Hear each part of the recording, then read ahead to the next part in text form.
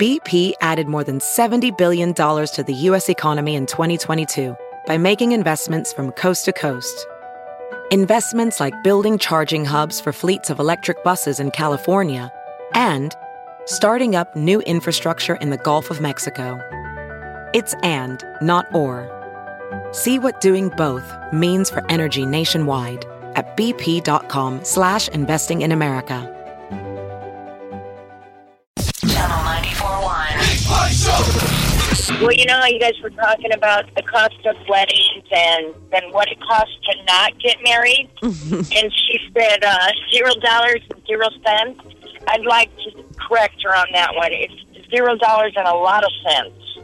Boy. Next show at 10.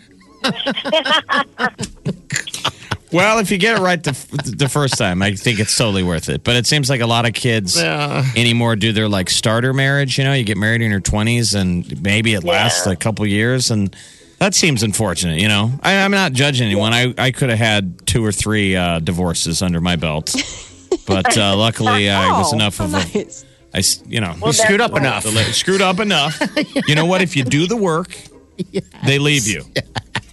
They'll get out of your way. The Big Party Morning Show on Channel 94.1.